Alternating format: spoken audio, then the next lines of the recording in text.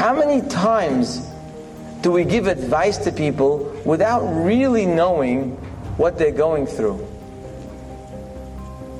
And sometimes after we give advice, we walk away thinking, how could they not do this? And if they don't do it, we get bothered. How did they not follow what we said? It's so obvious.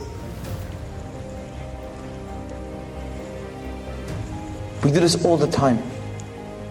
We see something quickly and we have the whole story in our mind already pictured.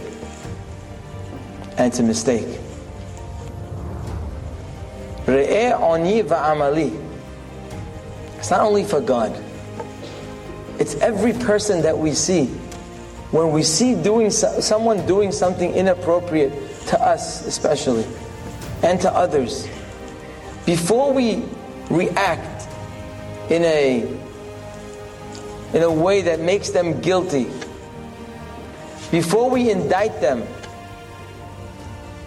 before we lose our patience with them, remember that God Himself takes into account when a person does something wrong in the eyes of God.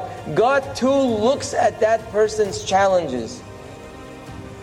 He sees his pain and his toil, and He sees what brought him to this end, and God is more lenient as a result.